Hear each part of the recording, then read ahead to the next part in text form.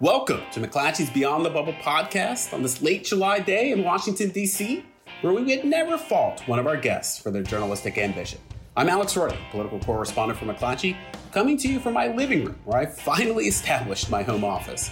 I'm delighted today, of course, to be joined by Adam Wollner, McClatchy DC's politics editor, and someone who is currently neck-deep in editing a half dozen pre-writes in anticipation of Joe Biden's running mate selection. Wollner, welcome. And boy, do those need some editing. I mean, my goodness, I don't know what you and Dave have been doing this week, but boy, oh boy. I'm going to be up late tonight editing those, I think. Mostly drinking, I think, is what we've been doing. Yeah. Coffee. That makes sense. Coffee, that makes sense, yeah. And of course, we are thrilled to be joined today by Francesca Chambers, McClatchy's White House correspondent, who is literally coming to us from the grounds of the White House. Francesca, welcome. Thank you. Yes, I make a disclaimer. There could be rodents. There could be squirrels. There could be any number of people who end up walking through here today. It's going to be a real ride, but we are anticipating that we might see the president today, so saddle up.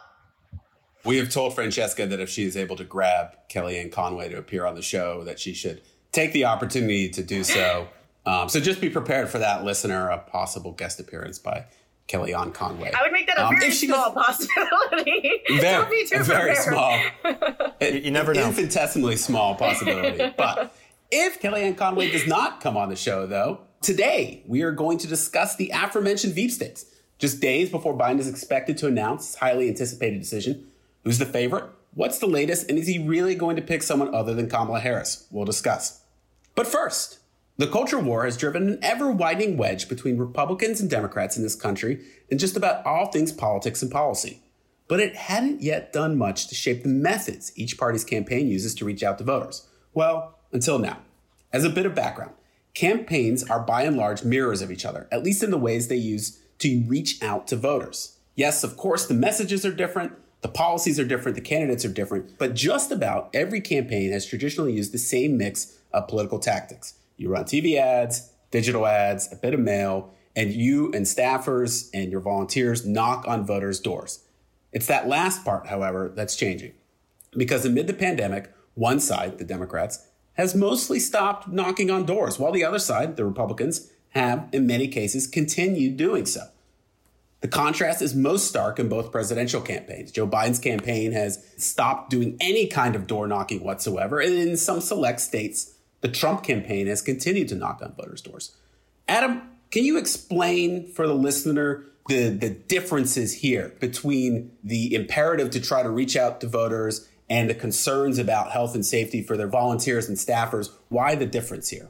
Yeah, I mean, I think as you sort of laid out there, I mean, it is kind of a microcosm into the broader differences between both parties, just on how they are viewing coronavirus, how they're viewing, the precautions that have been recommended to be put in place to prevent the spread of it, such as, wearing masks, staying 6 feet apart, all of that. I mean, you look at polls and Democrats, are more likely to say that, that they are more worried about the coronavirus. They're more likely to say that they are wearing masks on a regular basis and are, abiding by social distancing guidelines, those sort of things. But it's become really extreme, when you look at, these methods that you mentioned between the two parties, where Democratic groups, for the most part, and, I know that there's one exception that I'll let you get into a little bit later, Alex, that have stopped basically all of their voter canvassing since the pandemic began because, you could definitely see that the possibility for the spread of COVID-19 there, where you're directly face-to-face with voters. Even if a volunteer chooses to wear a mask, there's no guarantee a voter will be, and you don't know where, if they've been exposed or, what sort of activities they've been engaging in. Meanwhile, the Republicans have still kind of gone full steam ahead, and that starts at the very top with President Donald Trump and the RNC going forward with, what is traditionally a very integral part of any presidential or even down ballot campaign, right? It's one of many tools sort of in the tool belt that you use to ensure that you can get your voters to the polls on election day. And it's usually something that would really start to pick up around this time, and even more so after Labor Day, when you kind of start going into that get out the vote mode. And I think just given that there's been that difference in opinion between members of both parties on just, viewing the severity of the coronavirus, I think that's why Democratic groups have been a little more hesitant to engage in that activity because they're more likely to experience blowback from members of their own party if they do that. Whereas on the Republican side, not to say that they don't understand the risks involved with this, but I think just the fact that they are downplaying this a little bit more relatively to folks on the other side of the aisle, they feel more comfortable moving forward with it, with precautions in place, of course. And they may get backlash from outside forces, but not from within their own party, at least to this point. And I should say, to lay out some of the concerns for the people who knock on the doors and the voters as well.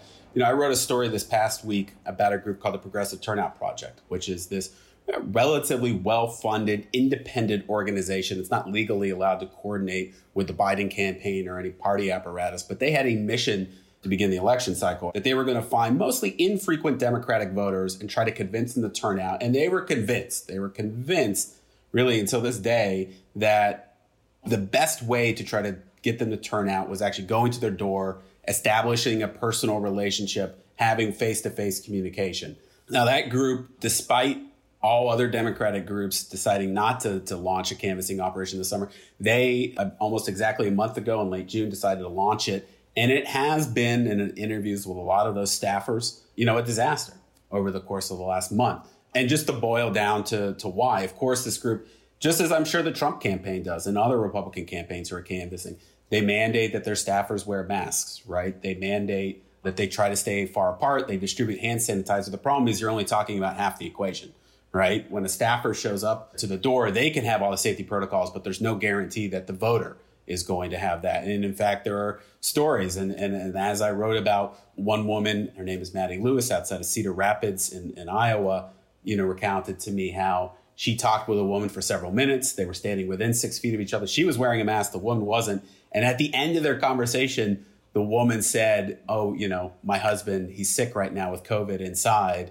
And this woman, Maddie Lewis, was shocked, right? Because she had just spent a few minutes talking with this woman. She's worried about exposure. Now, a few days later, Maddie got sick. She was terrified that she had contracted the virus. As it turns out, she hadn't. But that's just kind of the experience that a lot of these staffers have gone through.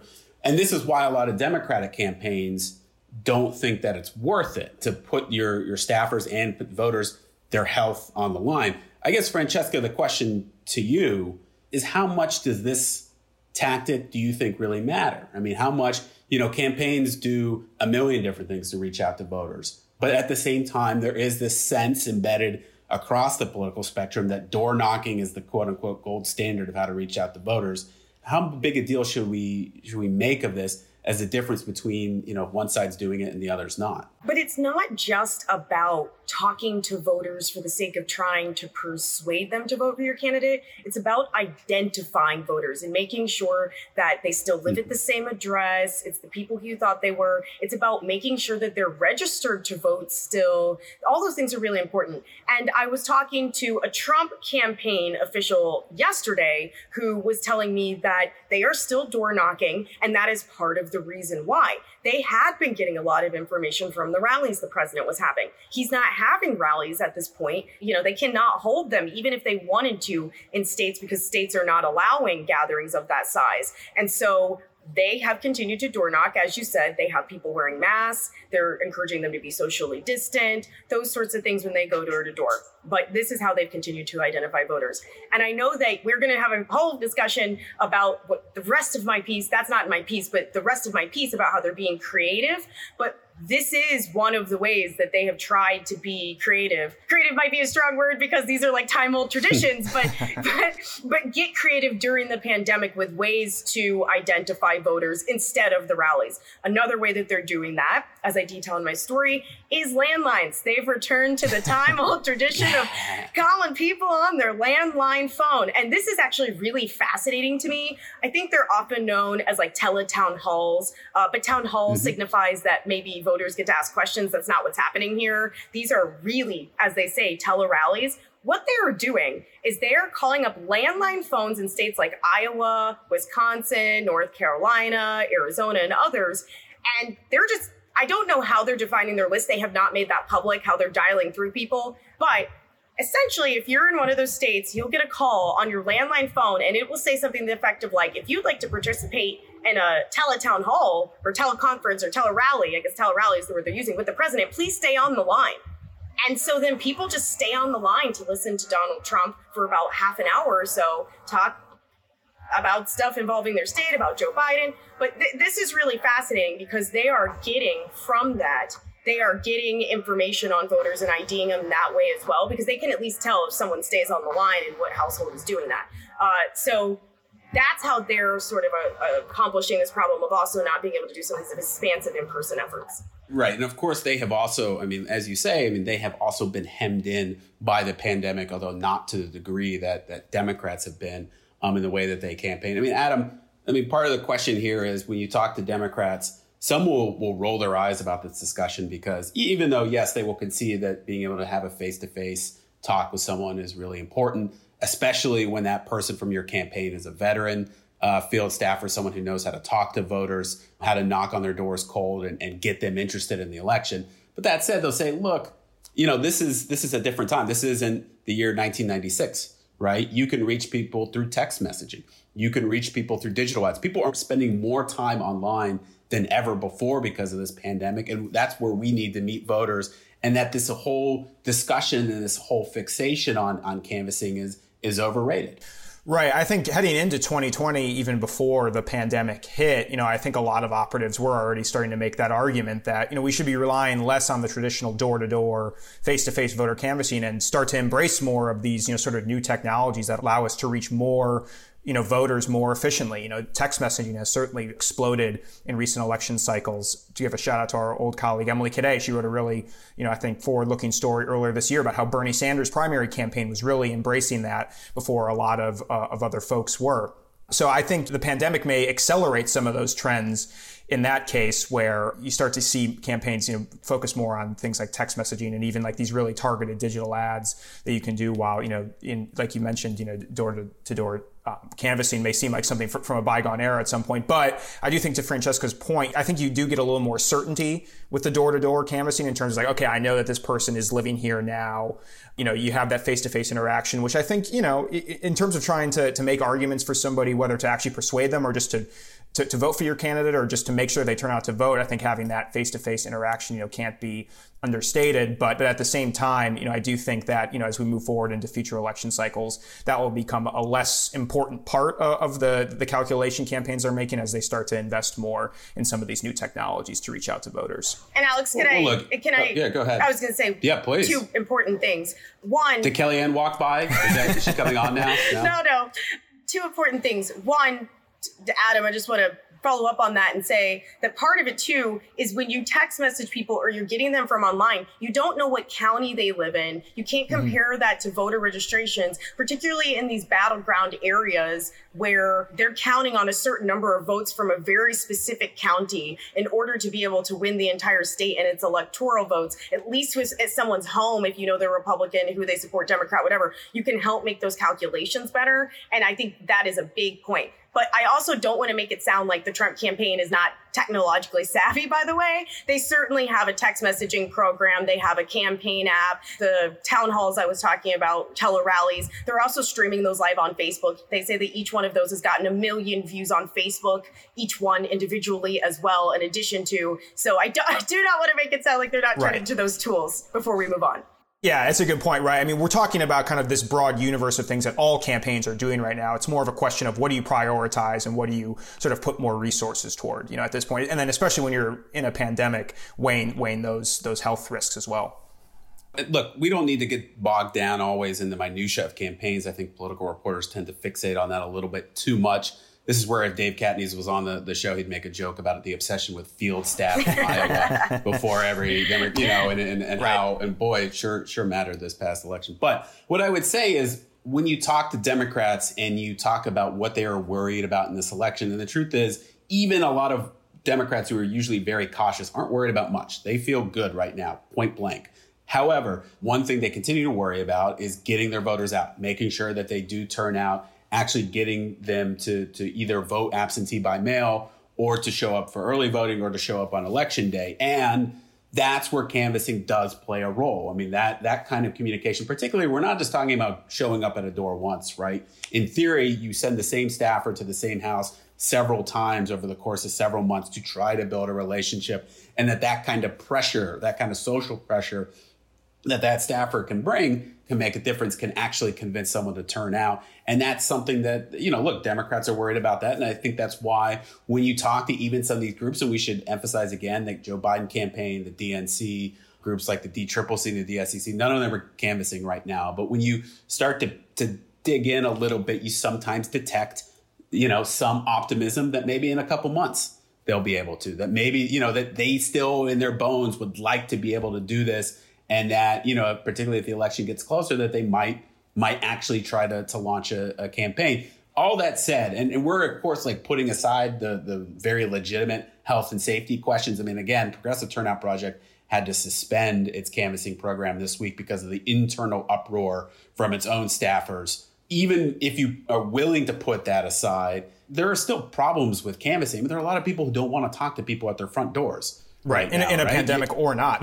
Right. Yeah, well, right. Even in normal times, canvassers will joke about the hostility you can get because people don't want to be bothered, and they certainly don't want to be bothered by politics. But if you're doing it in a pandemic, you're risking really alienating some people. I had a Republican months ago tell me that they thought they would have to start to poll potential voters to model whether or not they would be even open to someone coming to their door. And we should point out too, I spoke with, Francesca, or I think Adam, you were talking about how Emily Cadet wrote a story about the Bernie Sanders campaign and how their emphasis on text messaging. I spoke with the guy who masterminded that, Chuck Rocha, for this story. And he criticized PTP. And at the same time, he said, look, door knocking is overrated in his view. It is an inefficient process to walk from door to door in neighborhoods. Sometimes you can hit all of like one door every 10 minutes. Compare that to text messaging. The idea that this is some kind of balm or some kind of perfect silver bullet to turn out voters, it is in itself questioned in normal times, much less in a pandemic.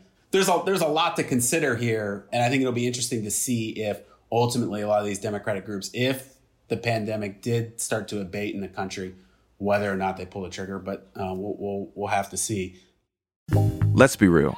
It's the perfect time to go back in time with the stories of hip-hop's craziest parties, nastiest beefs, flyest fashions, and best verses. Like, that's an all-time underrated, unbelievable beat.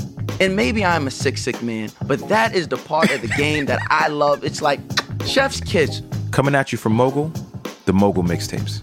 Catch new episodes every Wednesday. Listen for free on Spotify. This is hip-hop to me.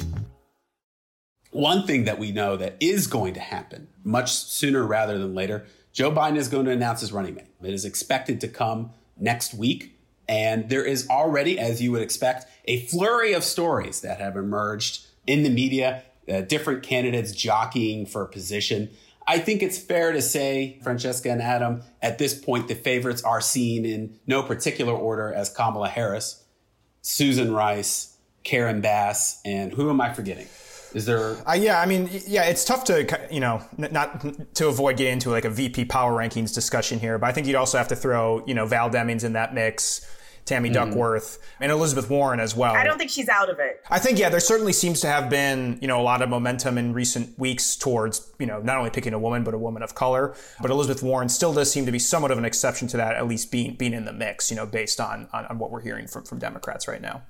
Yeah, Adam, and don't accidentally publish any of those profiles you're editing. No, well, yeah, we're not going to load any of those pre-writes into the system, right? They're just going to live in a Google Doc. No dangers of being published ahead of time. Moving on, I think the primary question, at least the way, Adam, that I think you and I and on the politics team have looked at this, is if to ask ourselves, is it really going to be someone other than Kamala Harris? And I think we've seen some indication of that, Francesca, and I'm interested in your reaction to this. There have been a handful of stories that emerged this week, seemingly from people in the Biden orbit who aren't thrilled at the idea of Kamala Harris being the pick. And I want to read one quote here from John Morgan, who's a longtime, well-known bundler in Florida, a big Joe Biden fan. And he said on the record in a CNBC story published this week, she would be running for the president the day of the inauguration. For me, loyalty and friendship should mean something. I really stark quote criticizing her for ambition. And I'm wondering, it feels like there's been a critical mass of that kind of commentary that she either, was too hard on Joe Biden during the primary, or that she'd be too interested in running for president, and basically depicting her as a little too ambitious. I'm wondering if that isn't backfiring a little bit, Francesca. I'm pausing because Joe Biden was vice president and Joe Biden ended up running for president. Hillary Clinton was also Secretary of State and ended up running for president. I mean, is that not what people who are vice president do? I fully expect Mike Pence will also run for president after Donald Trump is out of office. It's an opportunity to learn on the job and a stepping stone. I mean, that is generally what the job is. So that's an interesting argument. But as far as whether or not she was too hard on Joe Biden, she was playing to win at the time. She at that time, we thought that she was a top tier candidate. She was polling in the top tier. After she hit Joe Biden in that debate when she talked about the busing, she was winning. She was ahead. And there are other reasons that her campaign faltered after the fact. You could also argue that she was demonstrating at that time with her attack on Joe Biden how effective that she would be as a vice presidential nominee out on the campaign trail, sparring with Mike Pence and combating Donald Trump. So for everything that's a con, you could also say as a pro. And I hesitate to attribute characteristics, as everyone should, to women that you would not attribute to a man. I believe that is the definition of sexism. Right. Yes, it's a real problem.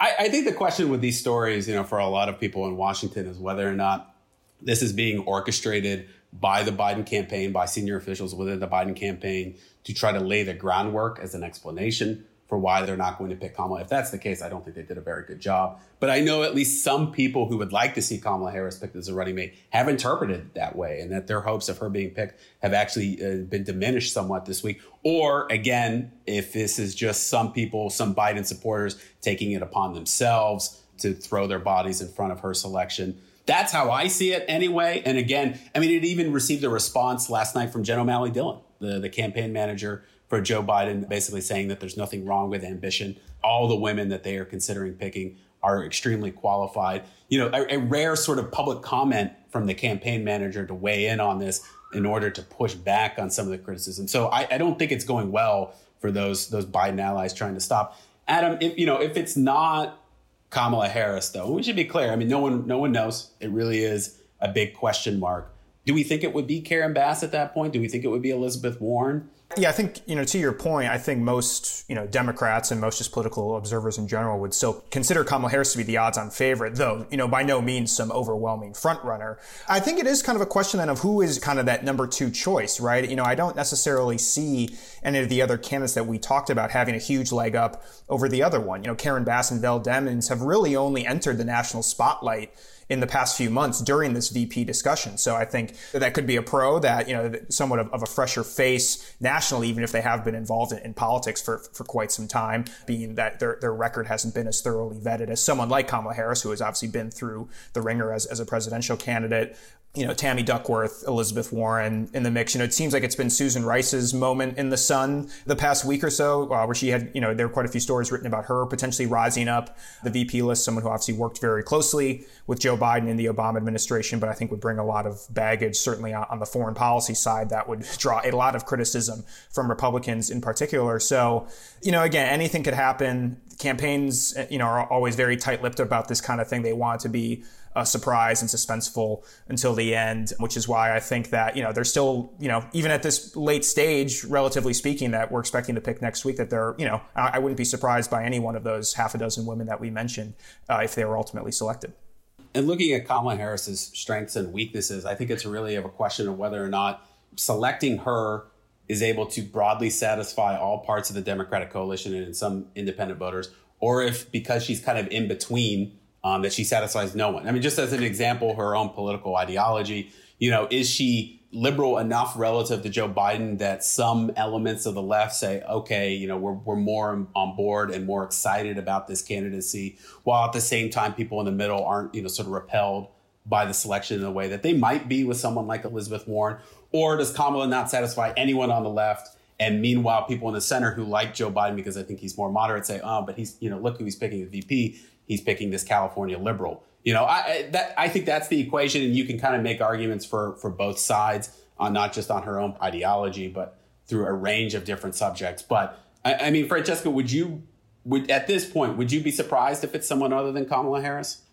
No, not necessarily, but I would say that when you come to Kamala Harris's perceived weaknesses by the left, it would be harder to attack her for some of the things that Donald Trump has been trying to attribute to Joe Biden. For instance, he wants to push this, they want to defund the police argument, even though Biden has not said he wants to abolish the police or defund the police. And Kamala Harris would have a pretty good answer to that and say, she would be able to be like, I don't want to defund the police. I was a prosecutor. I put bad guys in jail, man. And so I think that in some ways it would make it a lot harder for Donald Trump to be able to attack that ticket as radical leftists. And when it comes to policing, there are other arguments that I think that she would be able to make, having had that background for reforms and having been in the system and what she thinks needs to change with respect to that too. So I do think that there are unique arguments that she, or even Val Demings, of course, would be able to make that might not, as you say, bring on more progressives, but could bring over more people in the middle who think that perhaps the things that the Republican Party is saying are a little bit extreme. Right. I mean, that's her sweet spot, is essentially the Goldilocks candidate in all this, who isn't too liberal but isn't too moderate at the same time, and is able to split the difference perfectly on ideology, on her law and order background, and really any number of subjects. So next week I'm going to be on vacation. Boy, yeah, you really timed that one well. It actually will be the second time in my career that I will have been on vacation during a major pick for the vice presidency. Last did it in 2012 when Mitt Romney picked Paul Ryan. So I have a real habit of doing this. I appreciate you not firing me over it, Wollner. Well, we'll see. We'll see. We'll discuss when I return.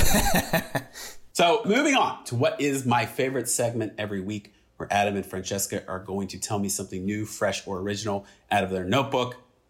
Francesca, you're up first. Dramatic pause there. Francesca, it's you're up me. first. I won the Bubble podcast stakes. So I'm going to pull out from my story that I did this week on the Trump campaign about the new campaign manager, Bill Stepien, and the things that he's doing differently and changing. He's already made some personnel switches, and that might not seem to the average person like a big deal, but for their campaign, it's seen as providing more structure inside of the campaign, getting people like a battleground state director. They did not have a battleground state director before, so having that in place 100 days out is something that's seen as good. Different changes like that are things he's making. We mentioned the rallies before and how they're trying to get Donald Trump in front of audiences. One thing that's the White House has been doing, not the campaign, but the White House has been doing as a part of that is, you might have noticed Donald Trump is now taking day trips to places like North Carolina, to Florida. They're putting him in front of small groups of people where everyone can be COVID tested and he can still get out there. He can still deliver his message.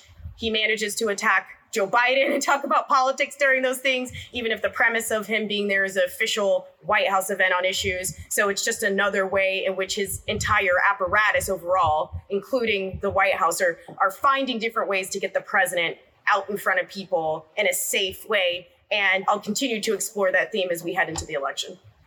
Francesca, great stuff. Adam, what do you got? I just wanted to highlight a slight shift that's happened in the battleground state map over the past few weeks. And we've talked a lot about this podcast on sort of that intense focus from both parties on the core 6 battleground states of Arizona, Florida, Michigan, North Carolina, Pennsylvania, Wisconsin.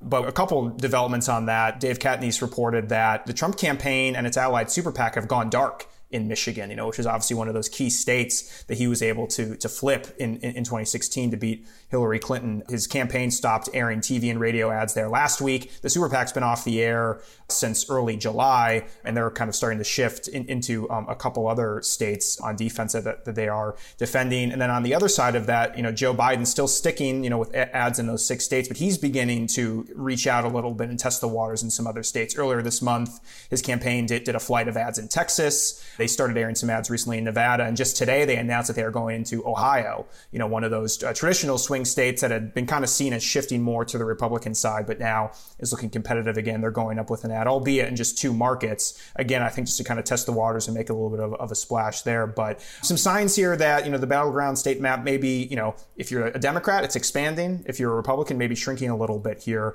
less than 100 days out from the election. Yeah, it's been interesting to watch the Biden campaign test the waters. As you said, the Ohio ad, the digital buy in Texas. They argue that their national cable buys also reach some of these voters. And so you just see them kind of itching to want to expand into these new battleground states, deep into red territory, but probably somewhere in the back of their mind, still haunted by the memory of 2016. And I think we're going to see a lot of that push and pull really for over the next 100 days or so of the election. Mine, just one thing if we're going to look ahead that I've uncovered in my reporting, actually in the head of Joe Biden's pick as vice president. A lot of liberal groups, of course, are weighing in on who Biden should pick, really lobbying hard in many cases for Elizabeth Warren. But they're not all just fixated on the VP. And it's something that if Joe Biden wins, something to keep a close eye on. A lot of lobbying over his cabinet officials. I think a lot of liberals have realized, particularly among activists, that that's where a lot of the policy making happens. It happens at the education secretary level or the defense secretary or whomever, and that these positions need to be filled by ardent progressives in a way that maybe didn't always happen under Barack Obama, and that there wasn't the kind of focus then. Sean McElwee, who's a well-known troublemaker, I guess you could say, for someone in the Democratic Party establishment, but is actually a liberal activist who's had a lot of success reaching out to some elements of the Democratic Party establishment, launching recently the Progressive Cabinet Project group that already, again, is starting to look ahead to these possible cabinet picks. So just something to look at in case you want to start measuring the drapes in the White House for Joe Biden, which, hey, some Democrats are just thinking ahead there. Adam and Francesca, thank you so much for coming on the show. Great job, as always. Francesca, we'll try for Kellyanne next time. With your luck, she'll come by next week while you're not here. That sounds about right, actually, and I hope she does. Adam, thanks as always. Yep, thanks, man. That's it for me. I want to thank our producer, Jeremy Sheeler, and our executive producer, Davin Cobra. And thank you, our listeners. Check us out on Apple Podcasts, Spotify, Stitcher, or whatever podcast app you use. And if you like what you're hearing, please leave us a rating or a review. Talk to you next week.